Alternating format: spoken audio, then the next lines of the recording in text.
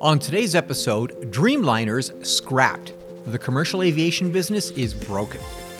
Today's episode is brought to you by Engineering.com, a globally trusted source for engineering content. Check out this and many other exclusive videos for the engineering professional found only on Engineering.com TV today. Now, Warren Buffett knows how to make money. He's made a lot of it over the years. Now, one investment sector where he's lost money is in airlines.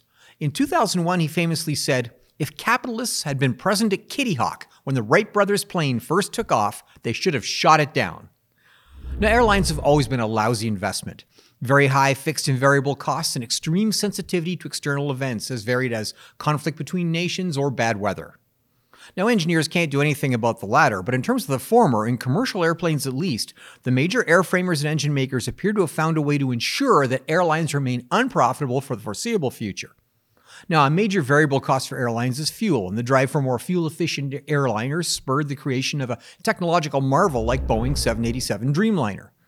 Now, the composite airframe is the technology of the future, and incredibly, two Dreamliners, barely 10 years old, are being scrapped by Airtrade in Prestwick, Scotland. Now, why cut up expensive high-technology aircraft that are only one-third through their expected life? Because in the upside-down economics of commercial aviation, they're worth more dead than alive. Even before supply chains were damaged by COVID, parts shortages were a factor leading to an upside-down world where the value of many perfectly functioning high-technology aircraft is less than the value of the component parts sold as spares.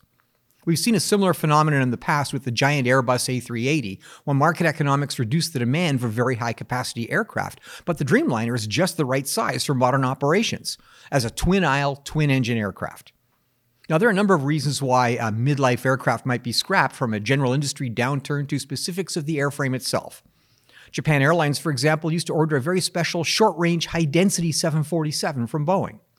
Australia's Qantas needed the opposite, specializing in very long-range aircraft. Now, those airplanes may have very limited appeal on the used market, but this phenomenon is different. Margins are so tight in commercial aviation that downtime is completely unacceptable. And if a $200 million Dreamliner languishes in a hangar because of a bad air conditioning pack or a flap actuator or an APU, there will be considerable incentive to pay top dollar to get spare parts fast. Basically, the airplanes are so expensive and the margins in airline operations so thin that any appreciable supply chain MRO breakdown makes cannibalizing perfectly good airplanes a moneymaker. Now, the economists would look at this and call this a market failure, since 2/3 of those Dreamliners' useful lives have been squandered, and every seat mile not carried by those dead airframes are now going to be carried by new-build aircraft with a significant capital cost. But it's as if the airline industry operates on monopoly money, with revolving credit facilities handling staggering amounts of money to renew fleets, chasing every dollar of operating efficiency. Now, economically, someone has to pay for the value lost in those two 787s. It will, of course, be us. Well, that's it for this week's episode of End of the Line. If you like this show, consider joining Engineering.com to get personalized story recommendations, follow topics you care about, and participate with the global engineering community. Thanks for tuning in.